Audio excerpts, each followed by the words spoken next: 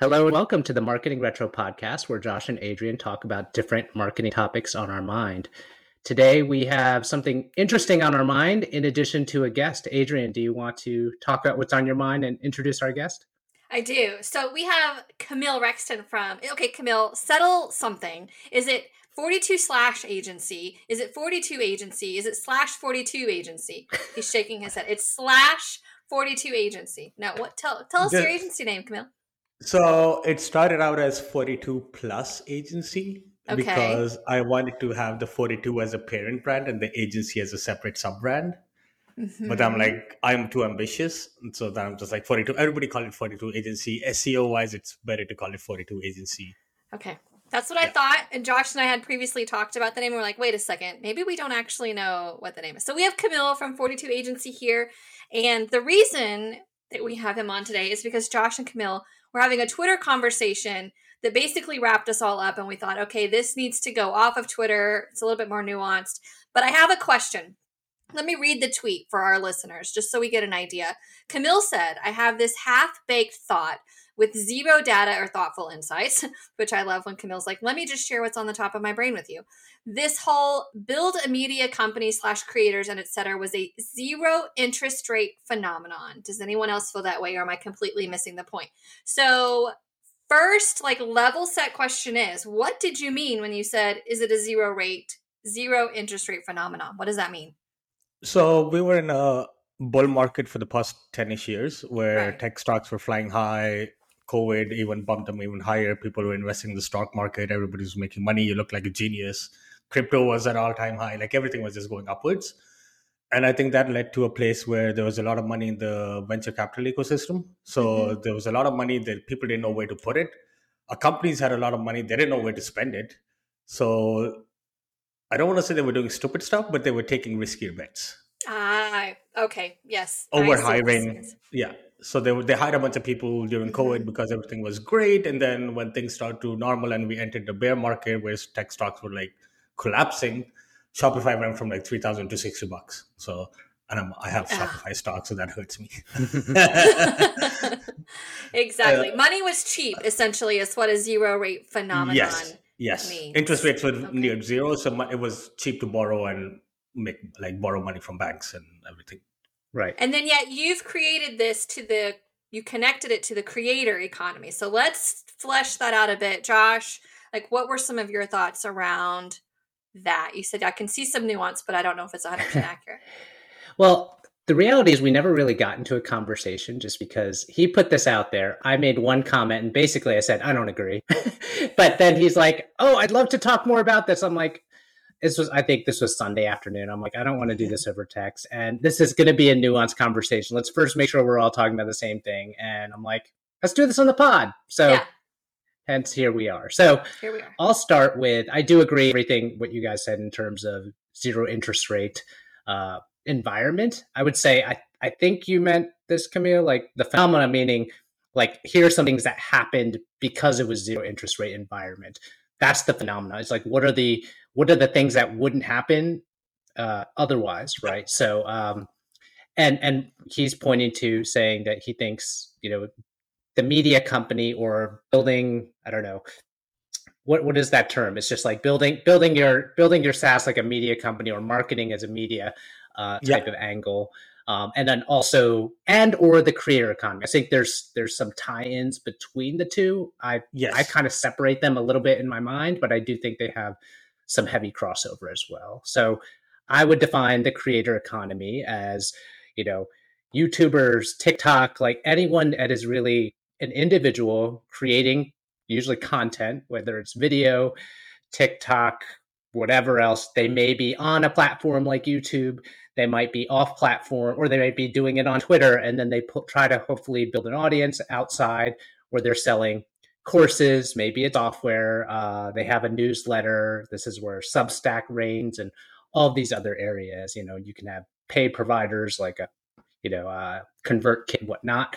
So in my mind, that's the creator economy. It's the power of the individual being the face of the brand, being out there, doing their thing, and building their own audience and hopefully monetizing it in some way, shape, or form.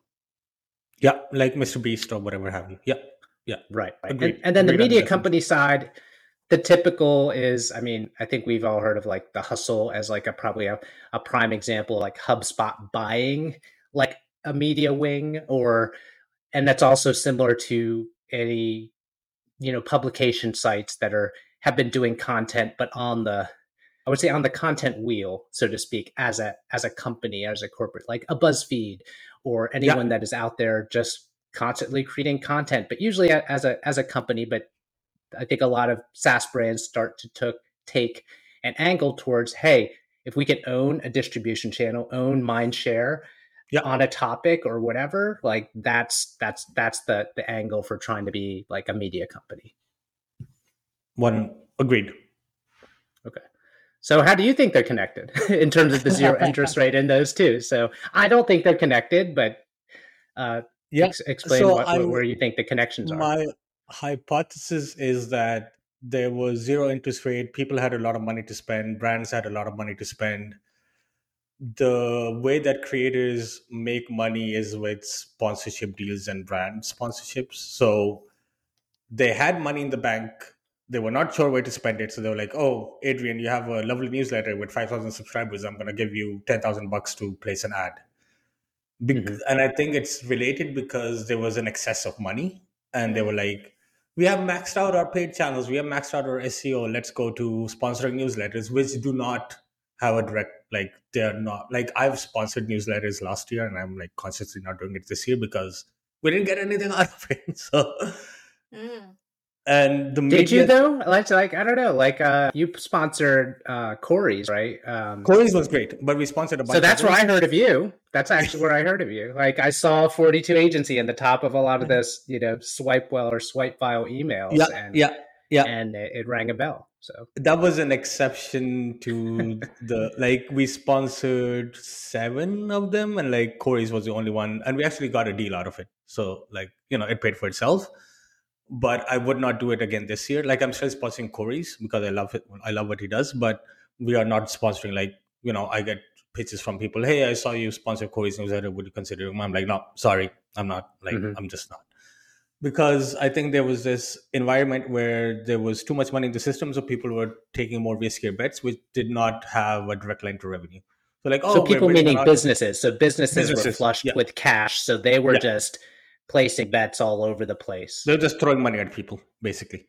And I think that also led to this other thing where it's like, hey, creators are the next media marketing, B2B, whatever. And I think like we went too far left field on that. And I think things are coming back to like a bit more sanity, because when I think about like creators and B2B, creators, media, B2B, I just don't think they work that well because like, and you're gonna so like okay, let me take a step back. So like there's a guy on Twitter, you probably all know him, I'm not gonna name him, but like there's a couple of guys mostly on Twitter who are like writing these clickbait, engagement bait shit, and like they're like, oh, blah blah blah blah blah, I went without my shoes, and like they get a bunch of comments and stuff, right? And they make money by selling other people courses on how to do the exact same thing. Right. Now, in an environment where there's less money in general, people are getting laid off jobs. A lot of people are like, I don't have time for this shit. I just need a fucking job so I can make money. Like, right. Like I'm not fucking building. Sorry, am I? Is it okay if I like? Sorry, it is now. And we don't really do many edits, so it's all good. Be yourself, Kamil. Just be yourself. With kids, I can't say these words, so like it just comes out during adult conversations.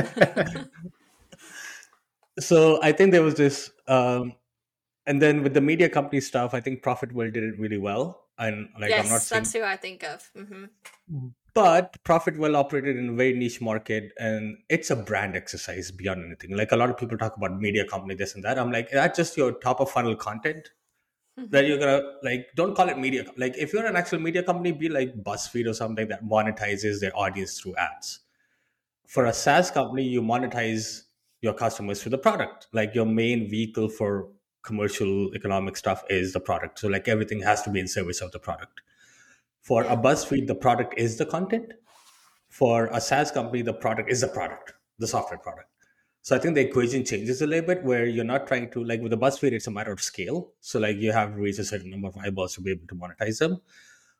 With SaaS, I have this, like, when was the last time you went to a SaaS company's website and went to their blog and were like, oh yeah, this is so good. Like, and I don't think the media stuff changed that. They just like brought a separate domain and they talk about the same stuff, but they just like make prettier graphics and build a custom blog or whatever. But it's at the end of the day, it's still content marketing that's maybe more top of funnel focused. And I think we wrote this essay on 42 slash, but like your audience is not always your customers. So like I might be tangentially interested in, I don't know, pricing software, like Profitable example, but I'm never going to be a customer. And I think when we talk about marketing as a media company, it takes away the focus from the bottom line.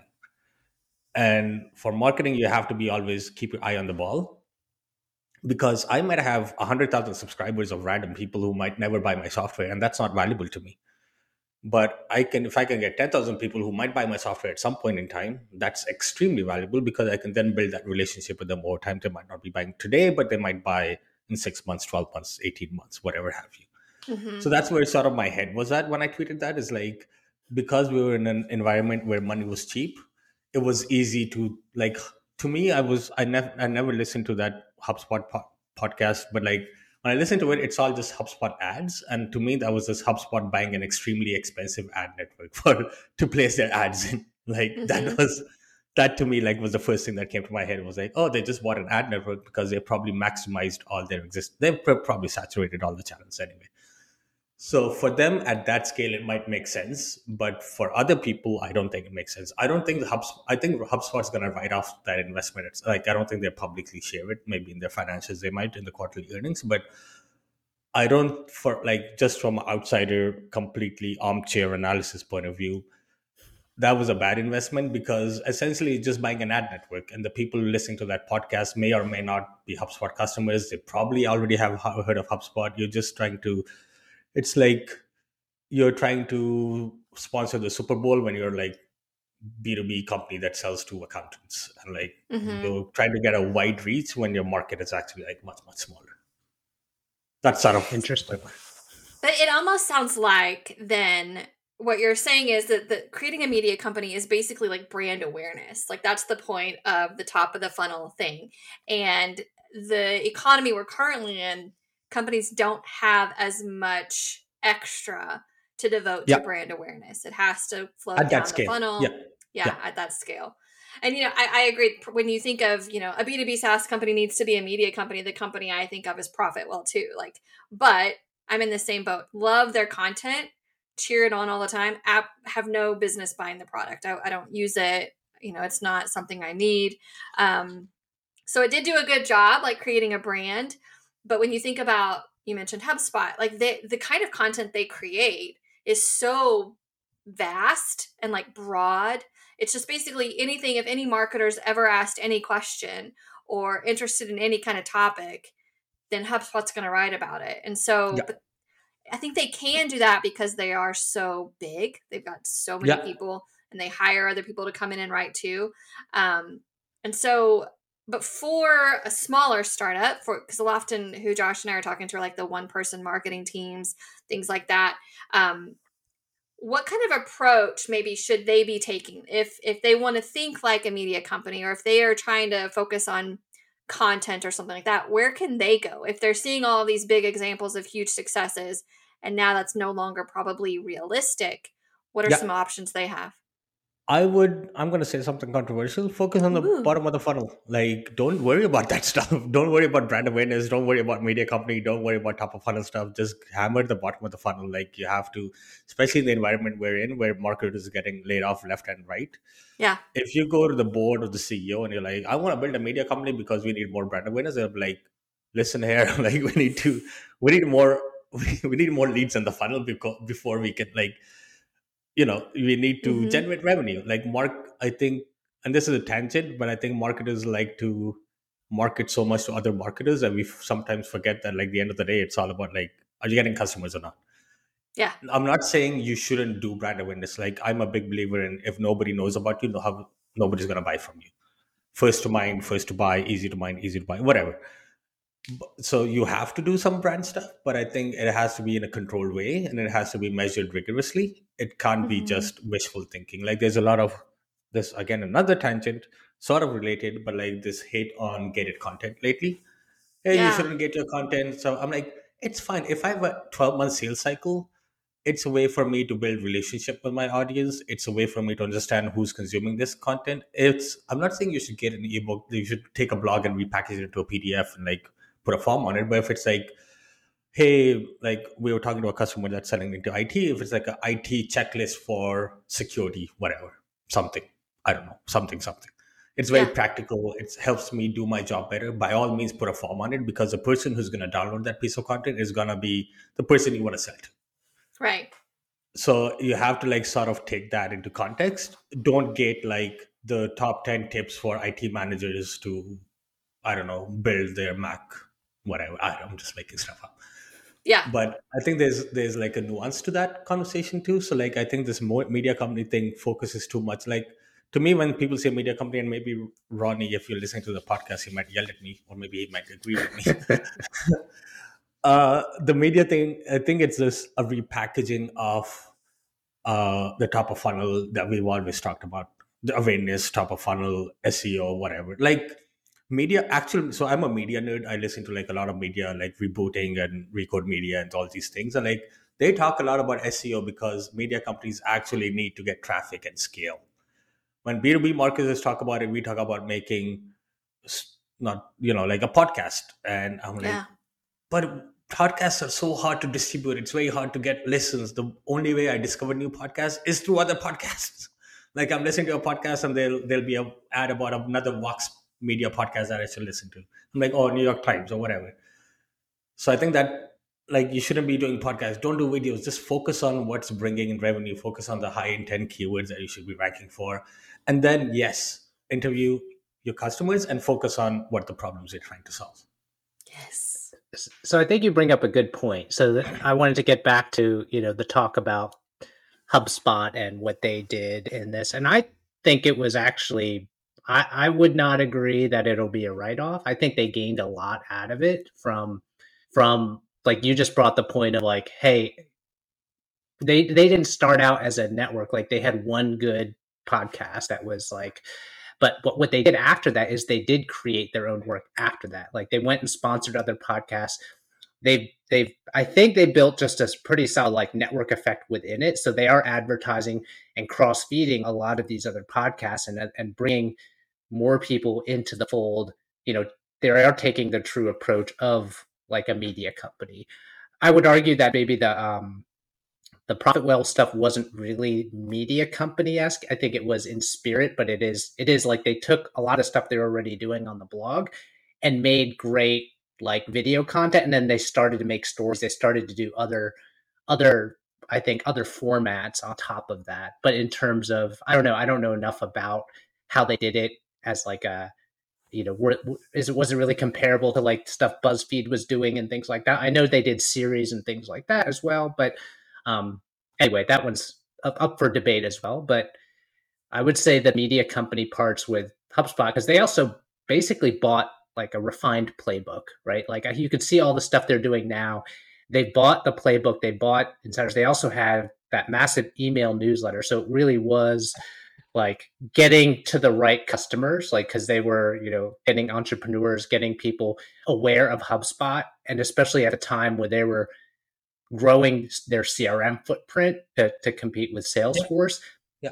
Who's going to be, how many people had their first CRM be HubSpot because of all of those types of things? Yeah. And so I feel like it was a good move. I think possibly that them buying the media company was part of, they also IPO, they also were flushed with cash and doing well with other reasons. So I wouldn't necessarily tie the zero interest rate phenomenon to that. I do think media company as a tactic, I wouldn't think it necessarily came out of the zero rate thing. I think it is just a nuance of people being like, hey, look at all these people like BuzzFeeds and whatever.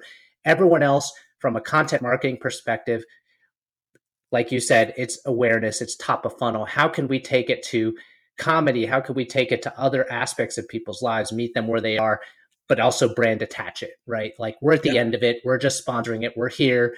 you know about us now. And I think it was a good nuance, especially for people that went too much in the trenches, went too bottom of the funnel, went too much towards SEO content. You got the content marketers going like, can we just talk about something that is not keyword related? Like, please, we have a lot of other good things to say, opinions, and how can we do that in a consistent format? So I think both these things, the media one and the creator, existed. Did they get fueled by more money in the system and added to it? Because people were doing creator economy stuff well before this time period.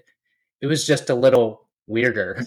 And like, it's just people maybe ignored them more, or the algorithms didn't boost them, right? Like that's, I think, the other part of what has happened lately is whether it's the TikTok algorithm then making that Twitter does a similar thing, and now Instagram with Reels and all these people feeding the algorithms because they were flushed with so many people that how do you cut through the noise to get people to stay on platform other than just listening to their friends? Like the algorithm started picking up what's popular, and that's what kind of had fed. So someone that could say something controversial could get people into the fold, get them to follow, then also talking about things like money or whatever, you're going to attract people like flies to whatever fruit that they want, but they're going to come in and say, oh, and how do I do this? Oh, great. Like it's just, everyone had more time and I think interest. And I think that definitely added fuel to the fire, but I wouldn't say they were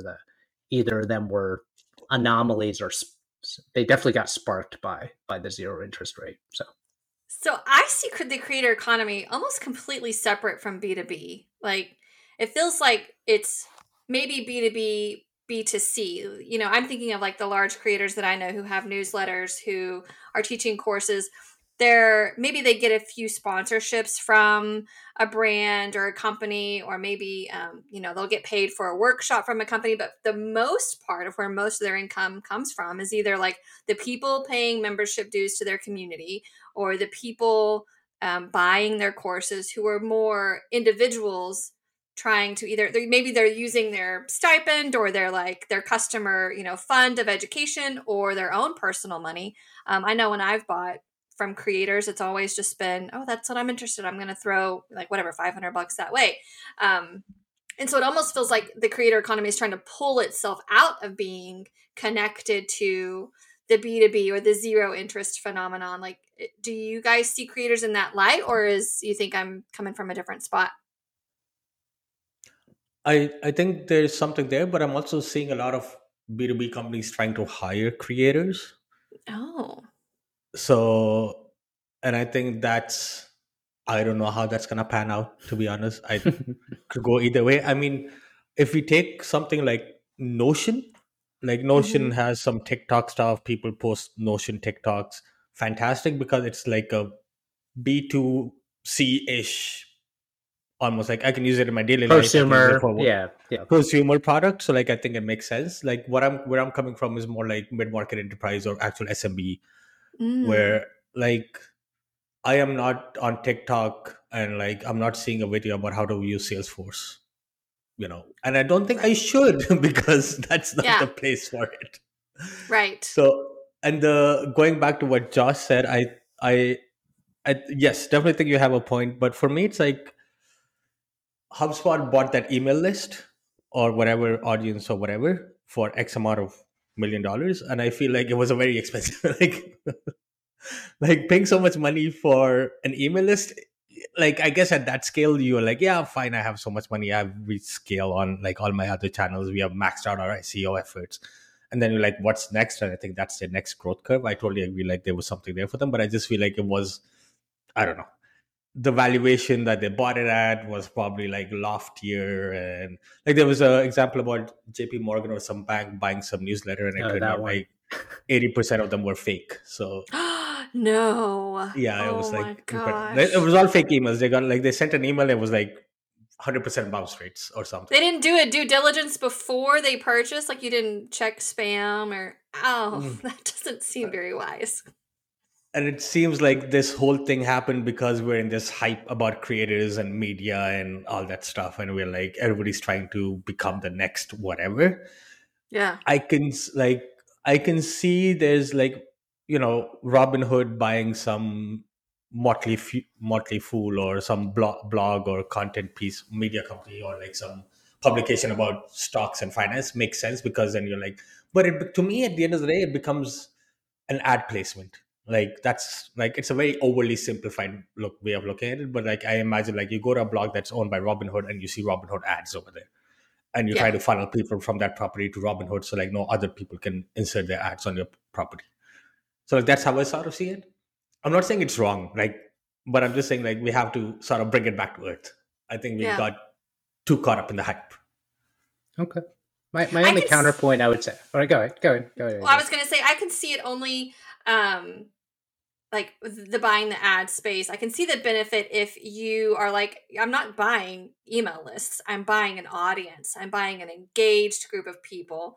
But then also at the same time, like I would totally, if you look at media companies right now and how media companies are performing and how many are going under, it may not be a great model to model after. It's not really the best. They're not doing so great, and they haven't really been doing great for 10 years if you think about newspapers and things like that. So interesting. What were you going to say, Josh? I was just going to say I think it's definitely more than the email list, because they bought a lot of trust. I think they have they had a conference,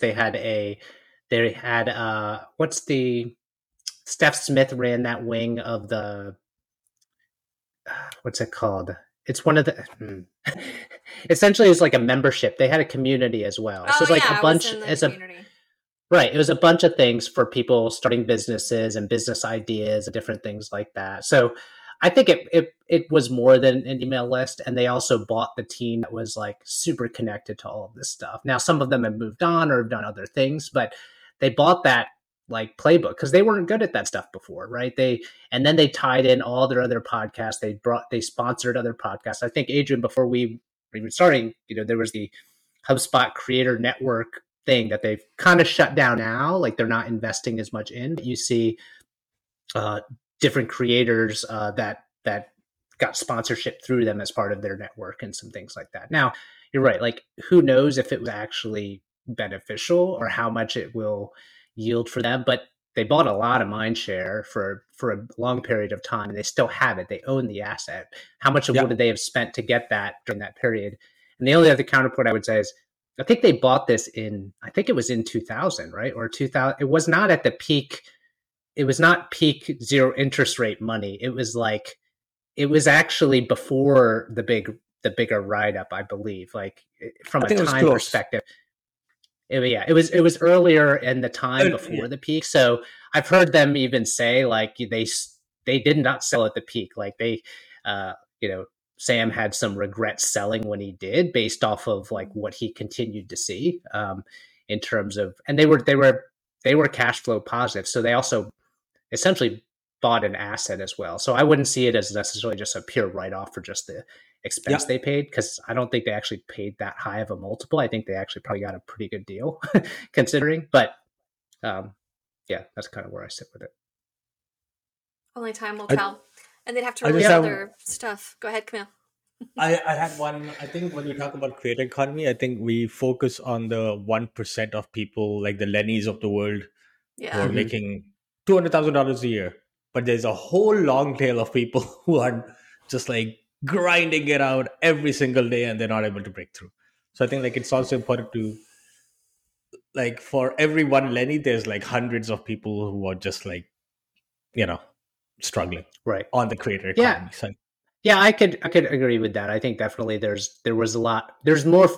I am more on your side with that one being fueled by extra money in the system, because people that people were looking for. Yeah. Any businesses were looking to throw money at any audience because they had plenty of it, and they were looking for other ways to grow. So, hey, this money's just sitting here. I raised at a massive valuation, and I need to do something with it. And now I can buy audience. Like, oh, this guy has a list of 20,000 emails. I don't even read it. I've never even heard of it. But sure, let's sponsor it for 6 months. We'll just buy that up right now.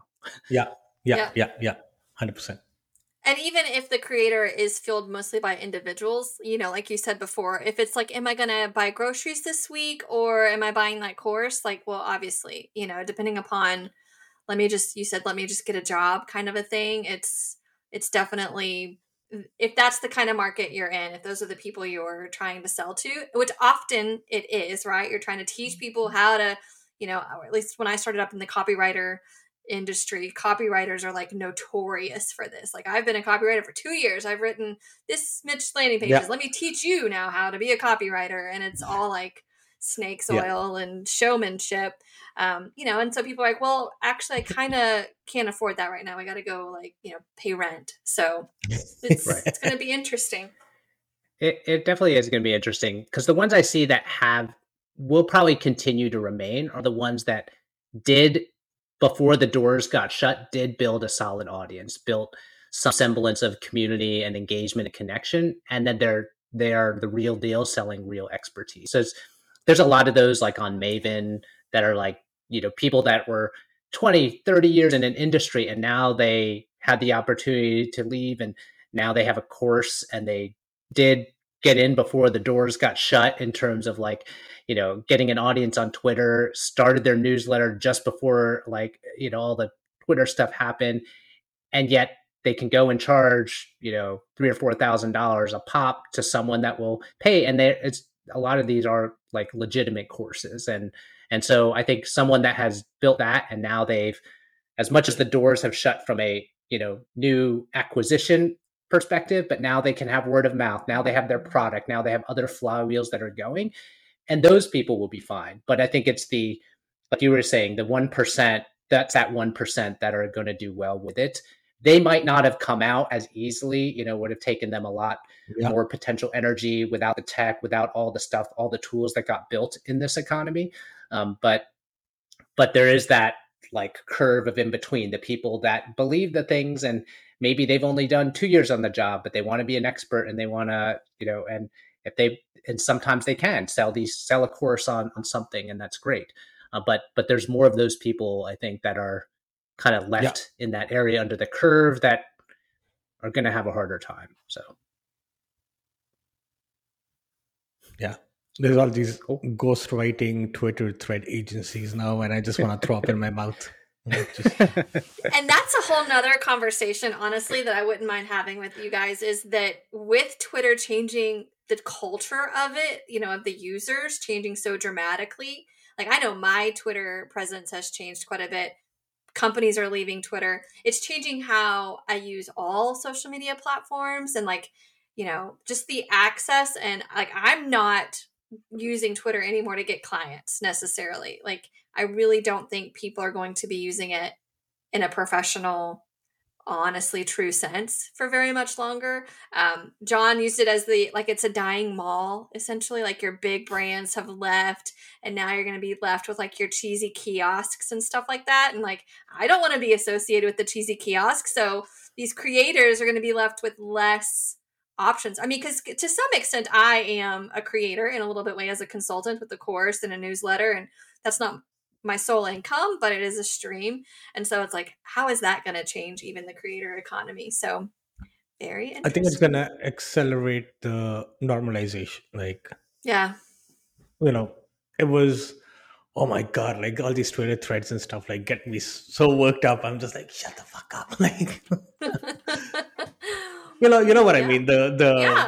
The sleazy engagement, the repetitive stuff that the engagement rate, and they're not talking from their expertise, they're pulling from other things. It's all Wikipedia, it's not their own story. It's not it's like they're repackaging a story that Forbes wrote 5 years ago, and they're in a pod, so all the comments are like, this is fire, great post. Right.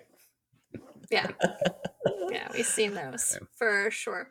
All right, well, Camille, thank you so much for being on. Josh, do you have anything you'd like to add or sign off with?